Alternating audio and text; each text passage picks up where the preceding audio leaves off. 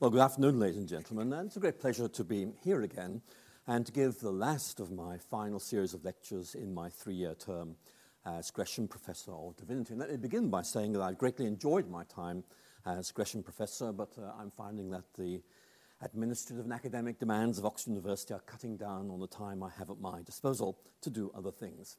But it's great to be with you today.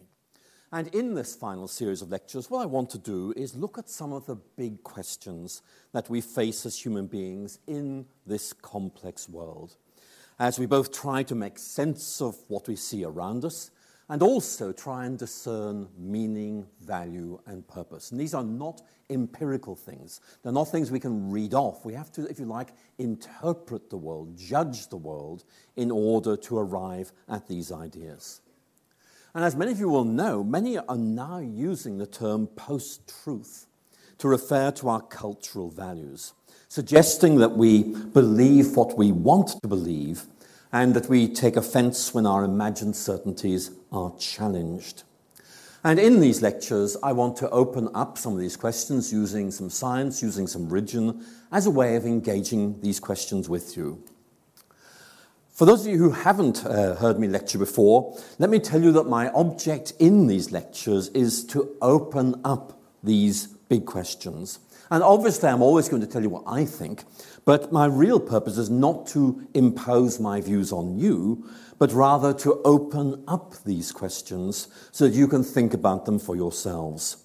And I hope that I'll give you lots of food for thought and stimulate both your thinking and your appetite to reflect on some of these bigger questions of life.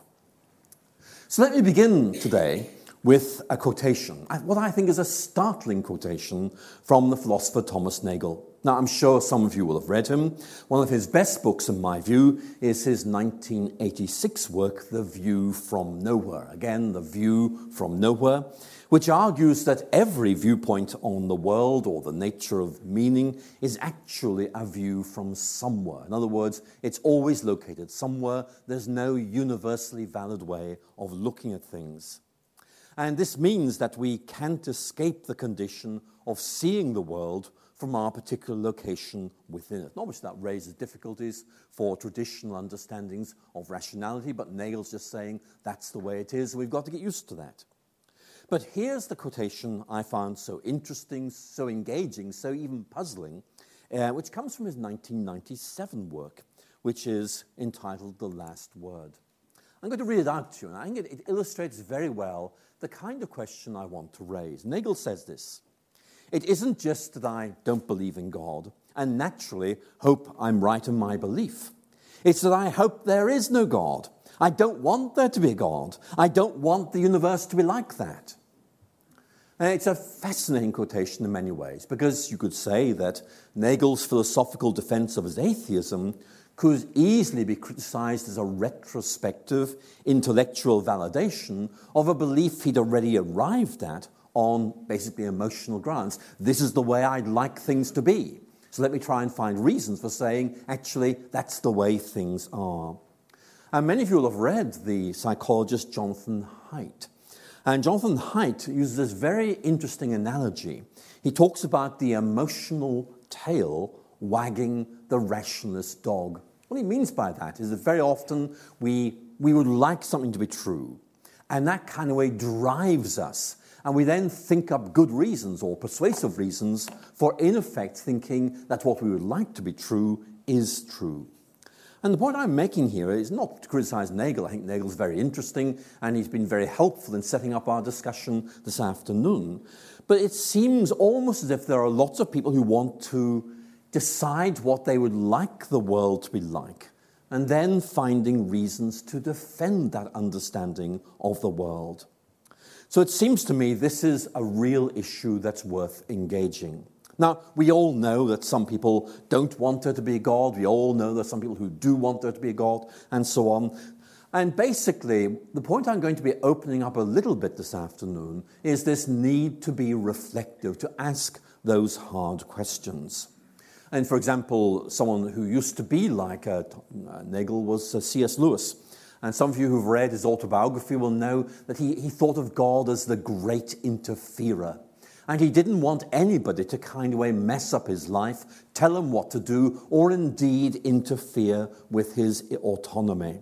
And I think there's a very interesting line of thought there. If we time, we might have opened up a very interesting question, which is that many historians suggest that the origins of modern atheism in the 18th century actually reflect a longing for humans to do anything they want, to think anything they like, rather than, in effect, trying to respond to the way the world is. It's about wanting to be able to be what we want to be without any extrinsic imposition.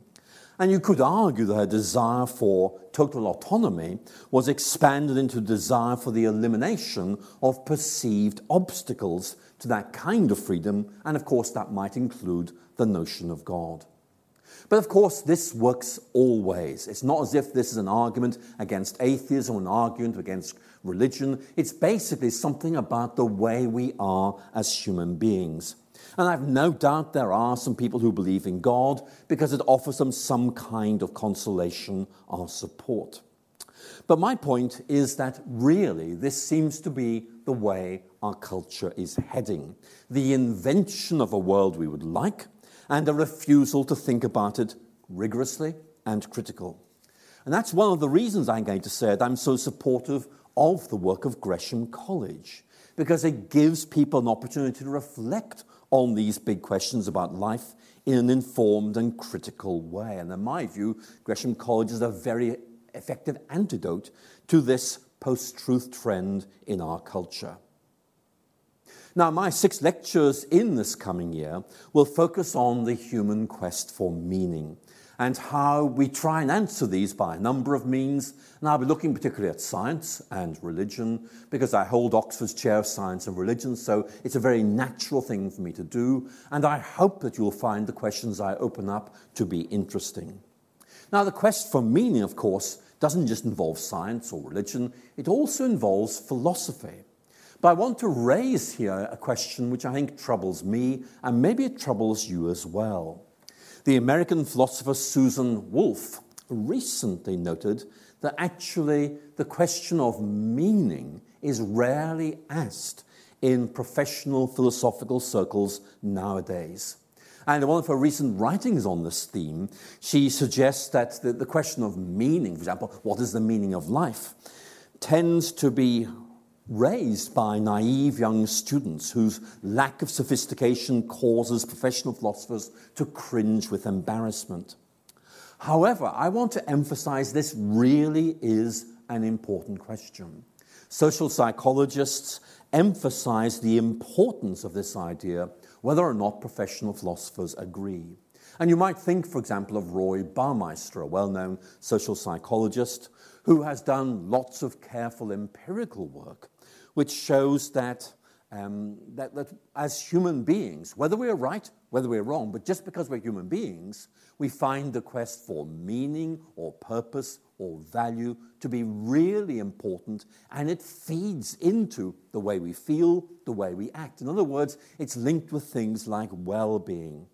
And in particular, Baumeister points at the importance of purpose, value justification, self-efficacy, that means can I make a difference, and self-worth as issues which feed into how we feel about ourselves, how we function as human beings.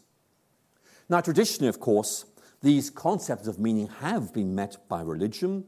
However, the erosion of the societal influence of religion has led to something of a value gap, which modern society has tried to fill in a number of ways.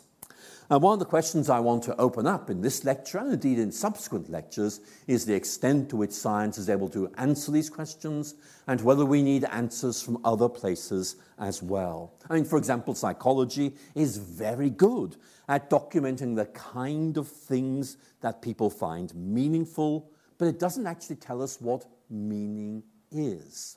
That's a different question altogether. It's one thing for psychologists to make the very important point that human beings seem to be more fulfilled and happy if they feel they've sorted out the big questions of meaning and value. But it's another question to ask, what is that meaning and what are those values. Now, I'm sure many of you will have read Alexander Pope's essay on man, which dates from the 1730s. I think it's one of the best works of literature of what's sometimes called the Augustan Age. And it's a rich and complex poem, which is actually quite a shrewd reflection on the aspirations of human beings, but also the limits of being human. And above all, our difficulties in making sense of the universe within which we find ourselves placed.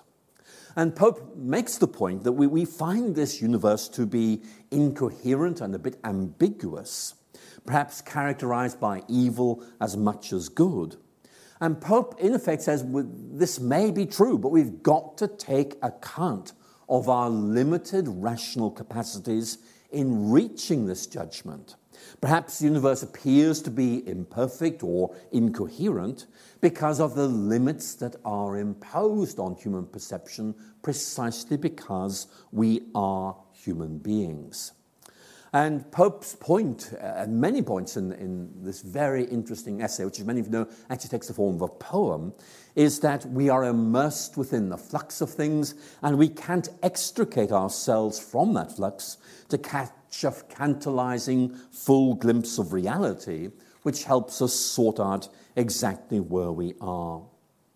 So Pope, I think, is really emphasizing that there are limits to what we can know and suggesting we may have to learn to live with some of those limits. So how might religion come into this? Well, of course, I don't want to offer you a simplistic response by saying something like religion offers you a God's eye view of the world which allows you to stand above history and look down and see things as they really are. Although, of course, that is an idea that's intrinsic in many religious systems. But what I want to do, if I may, is just note how a philosopher of religion, in this case I'm going to look at Keith Yandell, sees religion. I want to emphasize the importance of sense-making. There's Yandell saying, look, whatever religion is, it seems to be something like this. And here is, I think, more of a description than a definition of what religion is. Our religion is a conceptual system that provides an interpretation of the world and the place of human beings in it. It bases an account of how life should be lived given that interpretation and expresses this interpretation and lifestyle in a set of rituals, instructions, and, institutions and practices. So there's some very interesting questions beginning to emerge from this. Now, the title of this lecture is this tension between science and religion. Are they at war with each other, or are there other options? And certainly I'll be exploring a couple of options with you in this lecture and asking you which you think actually matches things the best. But I do need to make the point that the cultural establishment of the West does seem to have become locked into a kind of science versus religion groupthink, a kind of intellectual bubble, if you like, which simply suggests that science and religion are locked in warfare. I'm going to suggest to you that's not really terribly reliable, although I want to concede immediately that there can be points at which science and religion, various forms of religion, can be in tension with each other. And one of the points I want to emphasize is this idea of the warfare of science and religion actually is a relatively recent invention, dating in fact from the second half of the 19th century. And if we were to go back to the Renaissance, you think of writers like a whole range of them. Erasmus is a very good example, Thomas More is another, but they would tend to use the metaphor of two books. There is the book of nature, there is the book of scripture, and these two books are different, but when you read them both correctly, they enrich each other. They're different, but they're capable of talking to each other, and they each offer perspectives that gives you a deeper grasp of the significance of our world. The dominant story today, of course, is that science and religion are at war with each other, but that has not always been seen to be the case. And very often the perception that science and religion are necessarily, perennially at war with each other rests on a kind of reading of history which I would describe as a golden thread argument, a golden thread argument. What you might ask, do I mean by that? Well, let me tell you. A golden thread argument is basically saying the complexity of history can be simplified greatly if you take one theme and just see that running all the way through. So you foreground or emphasize what fits this golden thread, and you disregard the bits that don't fit it. And if you want an example, you might look at Christopher Hitchens' very entertaining book, God is Not Great, which came out 10 years ago. And in this work, Hitchens gives what I think is almost like a definitive account of this approach, that science and religion are at war with each other. And he gives lots of historical examples to make his point. All his historical examples are true. The question is, are there other historical examples which didn't find their way into this narrative, which make his narrative somewhat problematic? Let me give you an example to make this point, because one of the big issues we always wrestle with is, are there patterns in history, or in effect, are we seeing patterns because we simply focus on these golden threads? Hitchens says, think of the Christian writer Timothy Dwight, who died in 1811, and who in effect was a president of Yale College, which later, of course, became Yale University. And Hitchens makes the point that Dwight opposed smallpox vaccination, which is absolutely right. He did. The problem then is that Hitchens makes this into a global statement of meaning. This is what religion is like. It's always opposing scientific advance, like, for example, smallpox vaccination. Now, I want to emphasize, that there is no doubt that there were people like Dwight who did this, but it's more complicated than that. And I could tell other golden thread arguments. Let me just give you two other pieces of historical information which unfortunately don't find their way into Christopher Hitchens' analysis. If they had, I think the picture would be much more complex. Jonathan Edwards, who died in 1758, is now seen as America's greatest theologian. He was president of what is now Princeton University, and he died in 1758 as a result of his insistence to his students at Princeton that smallpox vaccination was safe. And to show it was safe, he had himself vaccinated, and it went wrong, and he died as a result. Now, again, you see, it's one historical example, but it doesn't fit the narrative. It doesn't tie in with this golden thread which Hitchens is exploring. And my point is that really history is much more complex than this. And we've got to be careful about, in effect, just cherry-picking the bits we like to make them fit our pattern. Sure, we all do it, but really we shouldn't. Or again, we could say, well, maybe we could look ahead. And we can do this very easily by looking at George Bernard Shaw, who died in 1950. And some of you will know Shaw opposed smallpox vaccination back in the 1930s. He ridiculed it as a delusion, a filthy piece of witchcraft, I'm quoting, and he dismissed leading scientists whose work so clearly supported it, like Louis Pasteur and Joseph Lister, as charlatans. And of course, as you know, Shaw was an atheist. So this, again, just doesn't fit the picture. I can remember watching with my grandmother, it was a long time ago, one of the earliest episodes of the BBC adaptation of Dr. Finlay's Casebook. Now, I'm sure many of you in the audience today or listening to this will remember that with great affection, with Tannock Bray and all that. And Janet. But there was one episode where Dr. Finlay had to deal with a couple who refused to have their child vaccinated against smallpox because they'd read George Bernard Shaw. Now, my point is very simple. History is complicated, and it's very difficult sometimes to see these general patterns, and sometimes these patterns can be imposed on history rather than discerned within it. So I'm just saying we need to be careful about this. And certainly recent scholarship has tended to move away from this idea of some sort of eternal, necessary conflict between science and faith to a much more complex picture where there's an interplay of society, structures, institutions, ideas, individuals, where religion is part of the play, but it's only part of it. And I think that's much more complex, but it does, I think, give us a much more reliable understanding of what is going on.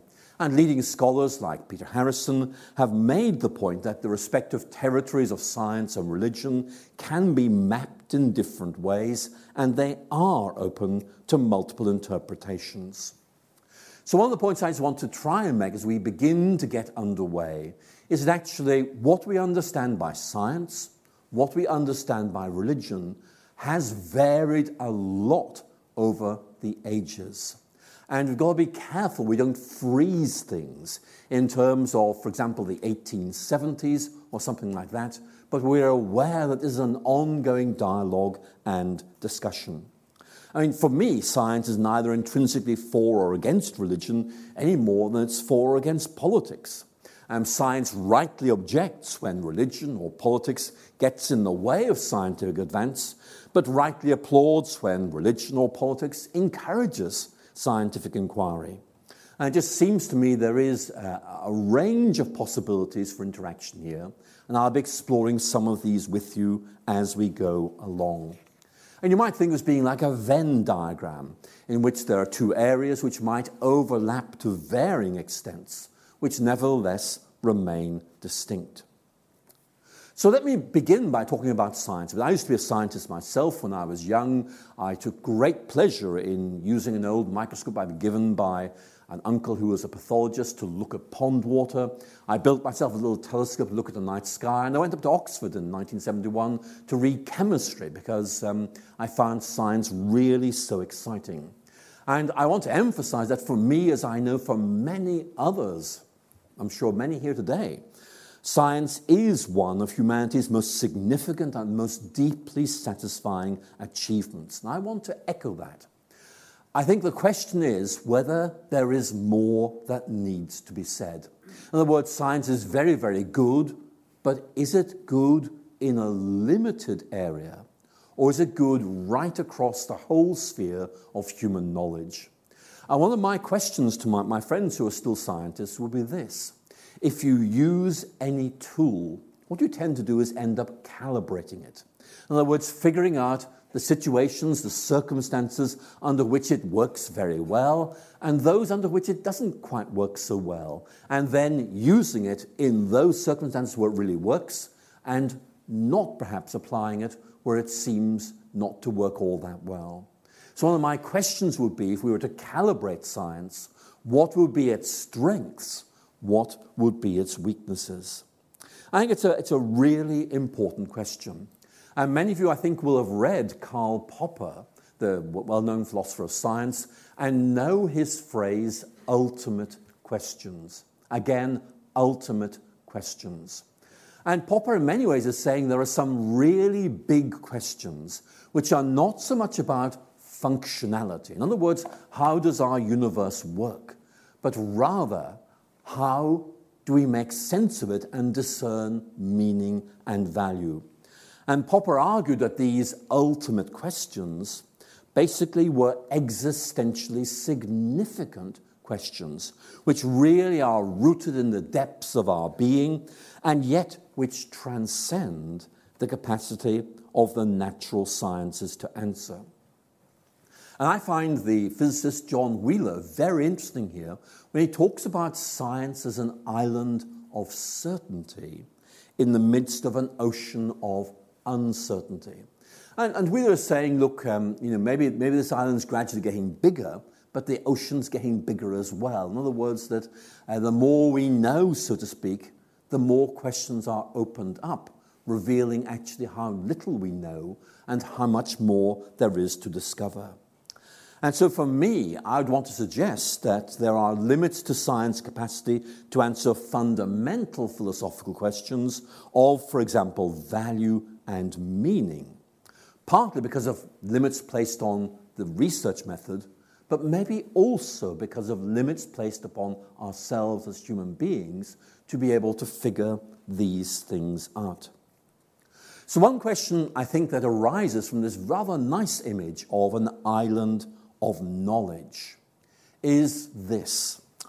Why don't we just limit ourselves to that island? In other words, you say, right, we can know this with certainty. Let's not worry about anything else. Why bother about unanswerable questions or questions that might be answered but not with absolute certainty? Why not just stick with what we know for certain?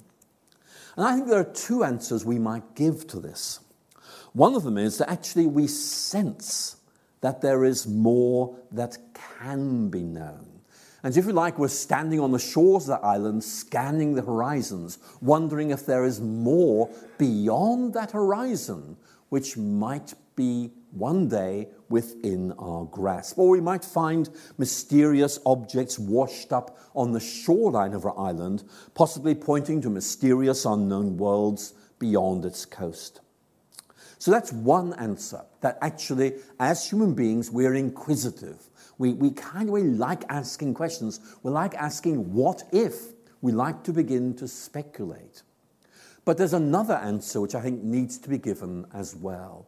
If one answer is because we're restless, we're inquisitive, the other answer is going to be that the kind of knowledge that you have on this island of certainty, this island of knowledge, isn't existentially adequate. It doesn't really answer the big questions of life. Now, here's a Spanish philosopher that I quite enjoy reading, and some years ago he wrote this, and I actually think he's probably right, but it does open up a really interesting question for discussion. Let me read you what he says. Scientific truth is characterized by its precision and the certainty of its predictions, but science achieves these admirable qualities at the cost of remaining on the level of secondary concerns, leaving ultimate and decisive questions untouched. In other words, Ortega is saying maybe science is very, very good in certain areas, but because we're human beings, we need other areas to be opened up as well. And so his concern is that science actually is not going as deep as you and I as human beings would like it to, and look at these questions of meaning and value. And for Ortega, science has a wonderful capacity to explain things while nevertheless not being able to satisfy those deeper longings that lie beyond us. And his point is that human beings, whether they are scientists or not, cannot actually live meaningful lives without answering those deeper questions, even if those answers are simply provisional. Let me quote from him again. He writes, "We are given no escape from ultimate questions. In one way or another, they're in us, whether we like it or not. Scientific truth is exact, but it is incomplete." So there is, it seems to me, there a very interesting question. Again, I'm not for one moment criticizing or downplaying the importance of science. I think it's great.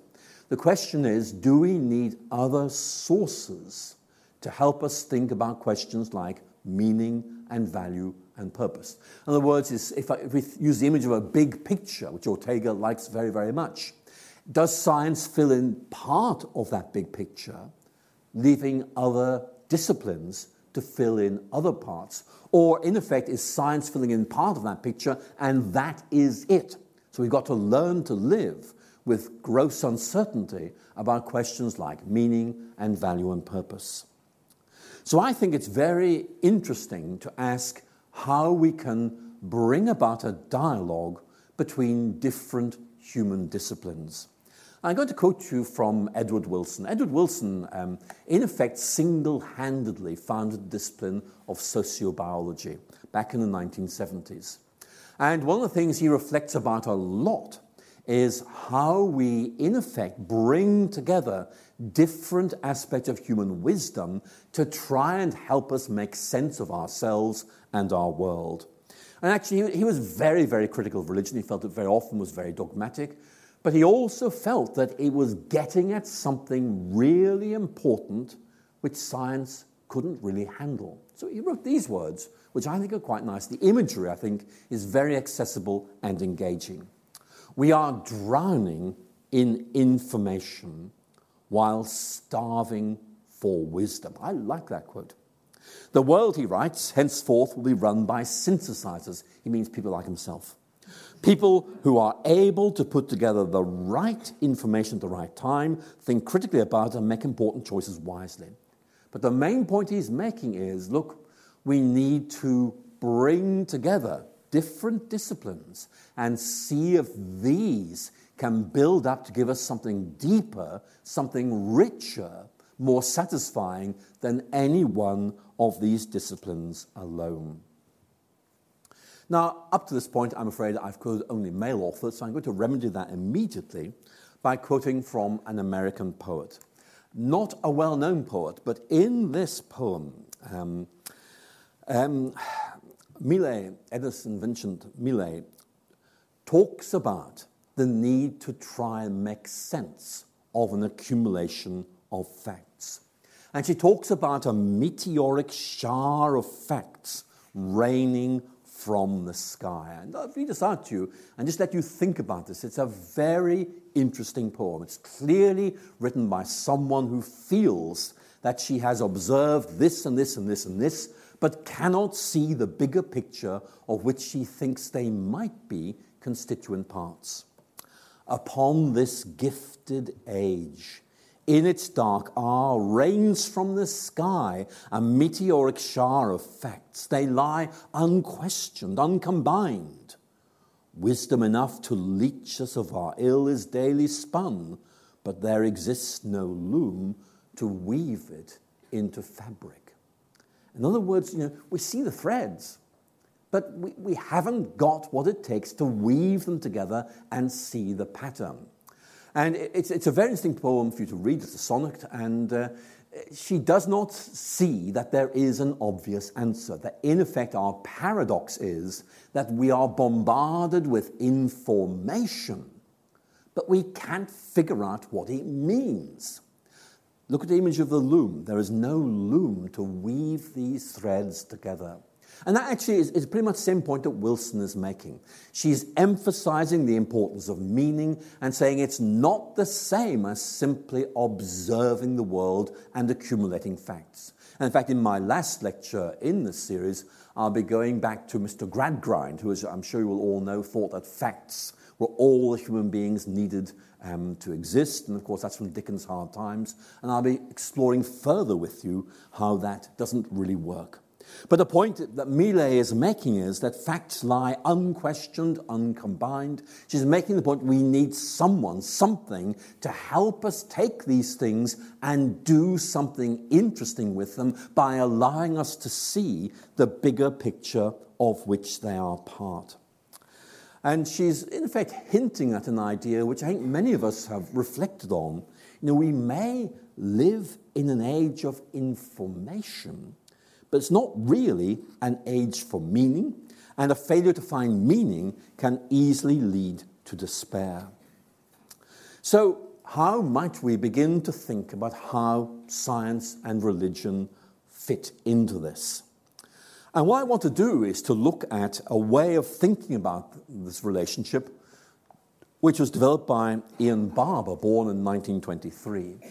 And Barbour basically was a physicist who developed an interest in religion and tried to say, it seems to me there are four main ways of making sense of this relationship. Obviously, there are grey areas, there are possible overlaps, possible tensions, but he argued there were four ways of thinking. What I'm going to do is just talk you through them and what they might each mean, ask you which you think really does the job best. And he begins with what he calls the conflict approach. And I'm sure you're very familiar with this because in many ways this is the dominant narrative of certainly Western culture, although it's not there certainly, for example, in Eastern cultures. And Barbour makes the point that historically the most significant understanding of the relationship between science and religion is that of conflict or tension or perhaps even open warfare. In other words, this is about a confrontational relationship. It's a battle for cultural authority. In effect, this is a turf war which is ongoing, and one day it's going to result in one party being victorious. They cannot dialogue, they cannot enrich. What they do is they compete in a kind of Darwinian process for intellectual supremacy. And certainly this is something that we do find repeated. The noted historian Ron Numbers talks about the cliche-bound minds of historians, which I think is a bit unkind. But the point he's trying to make is that there is this danger of, in effect, sloganizing history, sloganizing something very complex and making it something simple, not because it is simple, but because you've tried to make it simple and in doing so have distorted it. But interestingly, Barber, and many historians would say is absolutely right in this, singles out two works as catalyzing this idea that there is this perennial tension. One was published in 1874, one in 1896.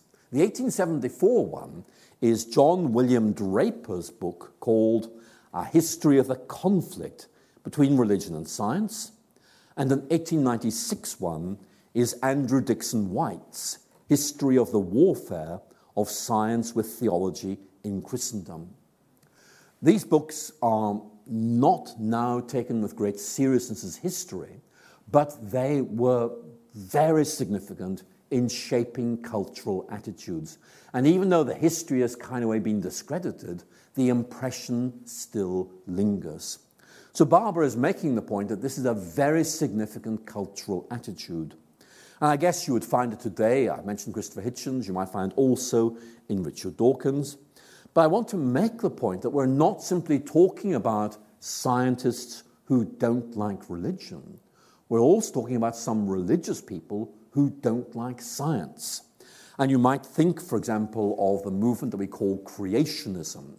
Creationism is not simply the idea that God made things. I mean, most religions take that view. It's a specific way of interpreting that, which in effect produces a scientific theory or a pseudo-scientific theory and says this is the way it is. And the example I would give is the writer Henry Morris, who died in 2006, who wrote a critique of modern evolutionary theory in 1989 with the following title, The Long War Against God. And for Henry Morris, basically, evolution is simply a satanic idea invented by scientists to discredit religion. So basically, this is a very significant way of thinking about this.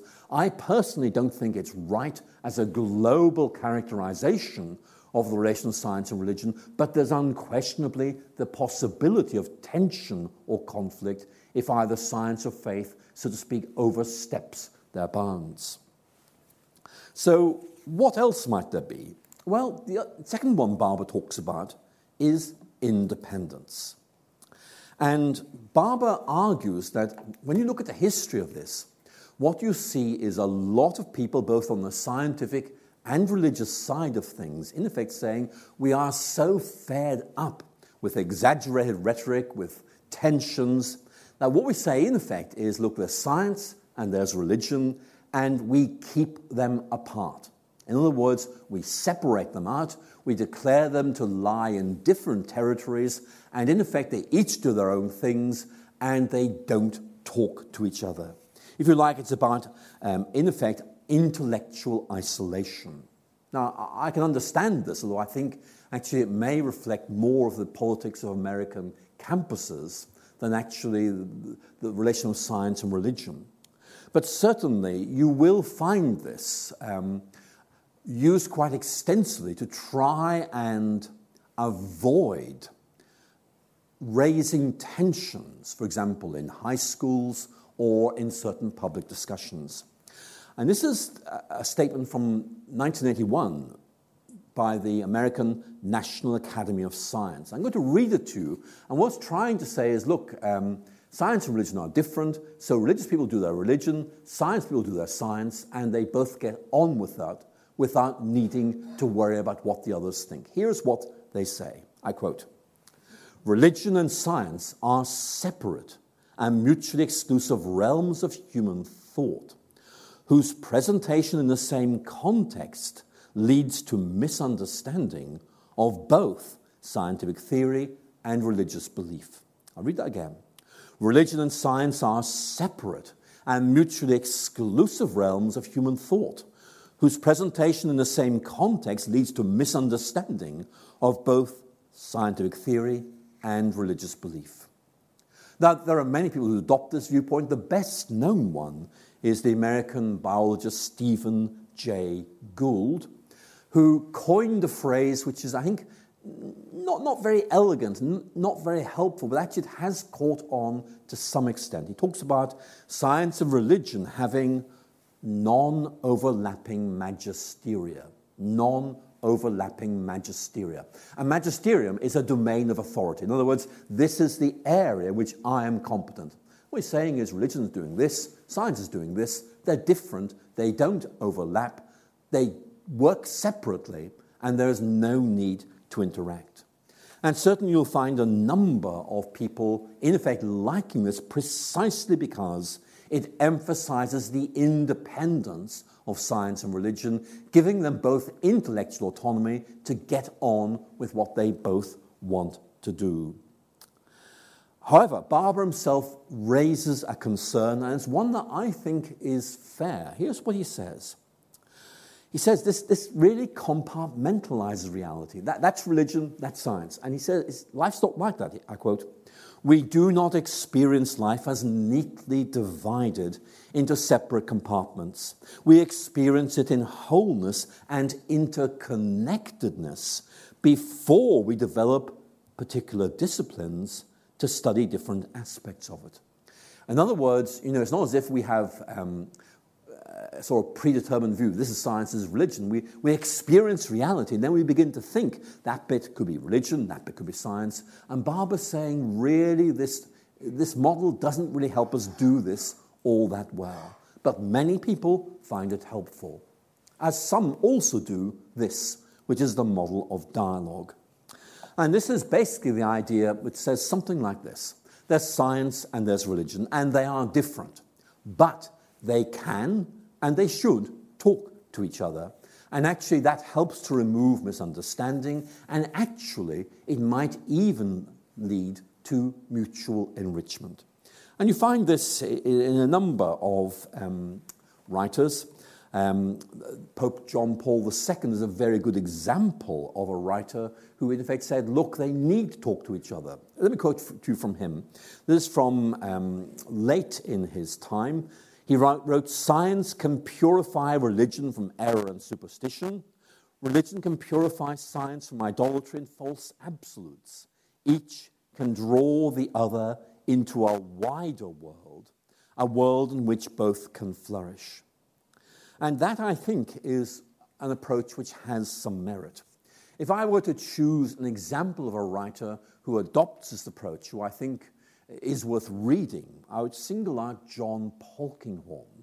John Polkinghorne, I think many of you will know the name, was a Cambridge professor of physics, speciality in quantum theory, who turned to the study of theology quite late in life and found that actually he could see how each of these helped him to understand the other better.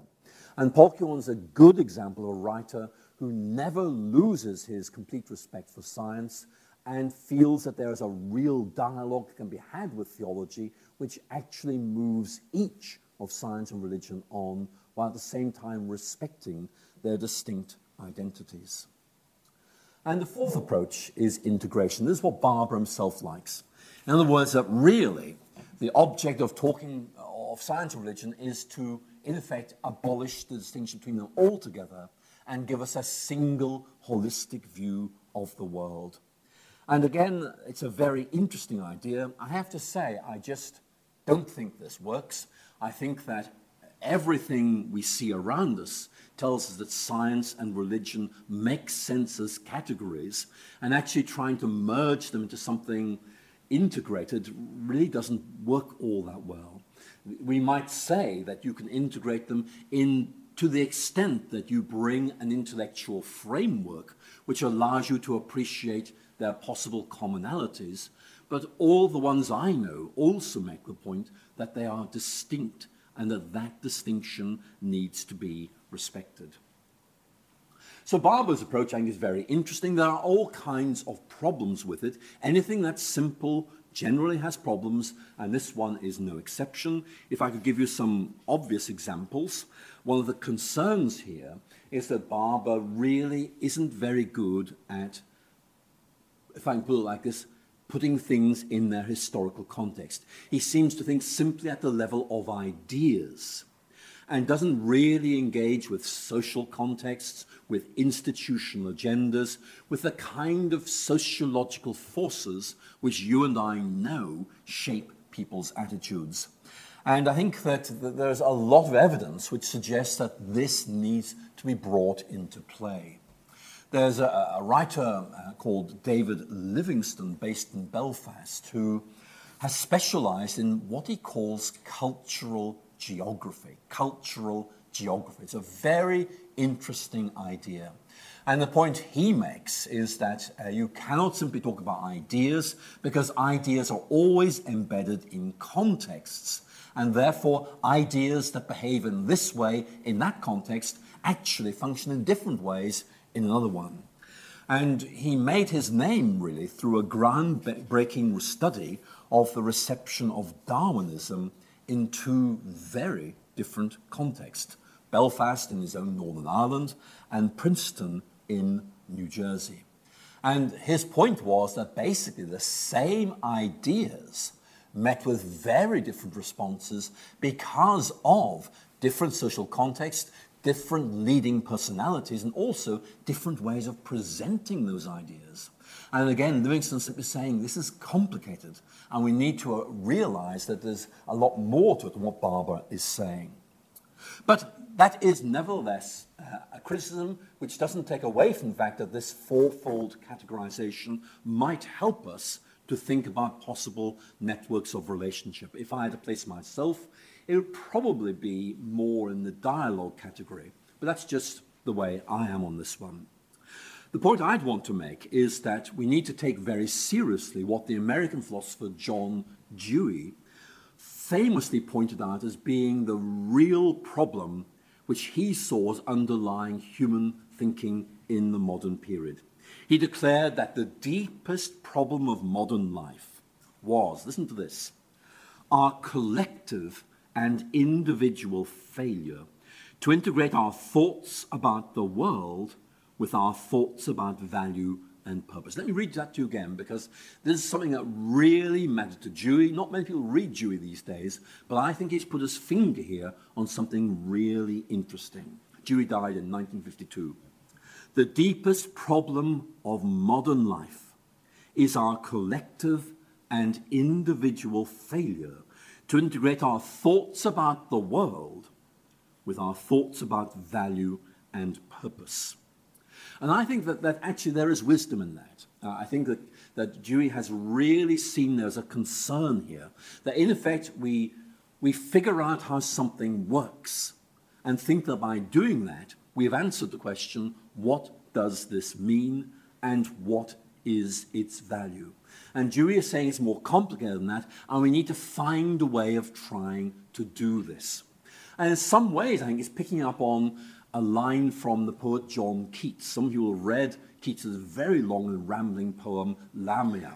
But at one point, he reflects on the tendency to think about science in terms of, these are Keats's words, a dull catalogue of common things.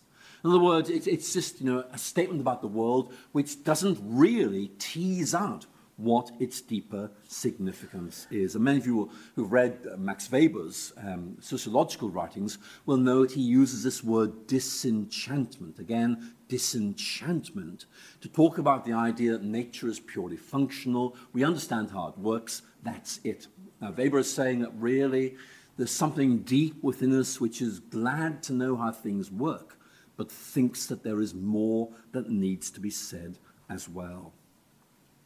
Now, I'm going to begin to wrap up shortly, but what I want to do is really lay out the questions that will feed into later questions. And it's really this. Look, we understand how things work. We understand how we work. But what do we mean? How do we generate values? Are those values reliable? Do we matter? These are really big questions. And the kind of things I'm going to be exploring with you in a range of contexts as we go through this lecture series. And my own view is that science is very good at taking things apart so that we can see how they work. But if you like, religious faith is about trying to put them back together again so we can see what they mean. And holding together analysis and synthesis in this way seems to me to be something that's really important. And a religious perspective, at least in my view, doesn't deny anything of the scientific utility of this kind of understanding of how the world works, although it does challenge its finality. In other words, those who say, this is what science says, and that is all that can be said. I'd be in the camp that says, this is what science says, and we really value it, but there is more that needs to be said as well. So again, I'm conscious I've been quoting from a lot of male authors, so I'm going to begin to wrap up now by looking at the venerable British philosopher Mary Midgley. Some of you will have heard her speak. She's in her 90s. She is a formidable lady. She's a very clear, very elegant writer. And she gives a lot of thought to this question of how we make sense of our world. And I would find her difficult to place on a map, atheism, Christianity, whatever. I think probably she is what I would describe as a generous, rationalist humanist. But that actually doesn't really matter because the point she's making stands independent of where she places herself. And it's this idea. We and our world are so complex that no single intellectual map is good enough to help us to make sense of it. And she says we need multiple maps if we're really going to do justice to the complexity of our world. She says we need to recognize that there are, I quote, many maps, many windows onto reality, and that there are many independent forms and sources of knowledge. Now, it's an interesting point. And she uses multiple analogies in her writings to try and bring out what she's getting at. And the basic theme is that any one discipline, it might be chemistry, physics, biology, philosophy, theology, whatever, may offer us an angle of approach, but it's only an angle of approach. And if reality is complex, we need multiple perspectives, multiple angles of approach, which somehow we're able to weave together, like as a Millet sonnet, to try and see this bigger picture. It's like looking at a very big building from multiple perspectives. Each perspective is valid, but different.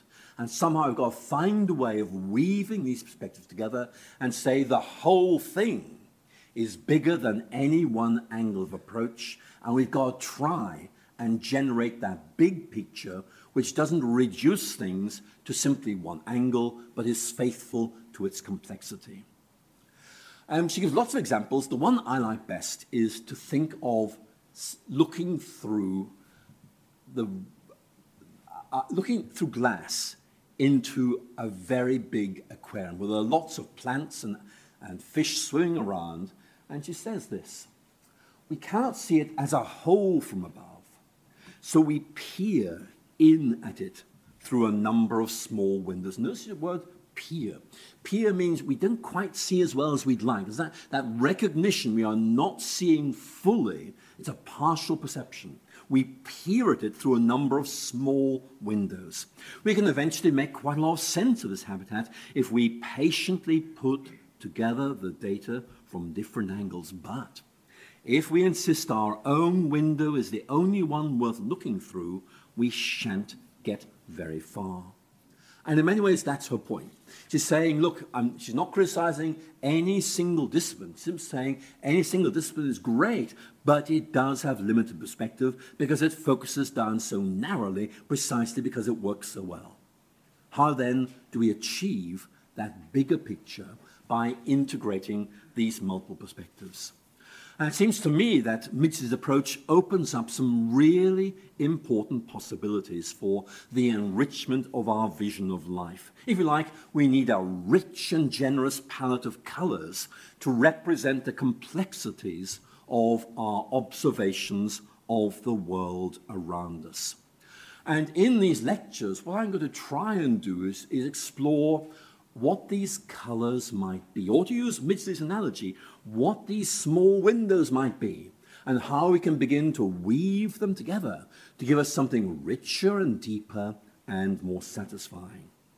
And so in my next lecture, which I'll be delivering next month, I'm going to look at the idea of sky watching.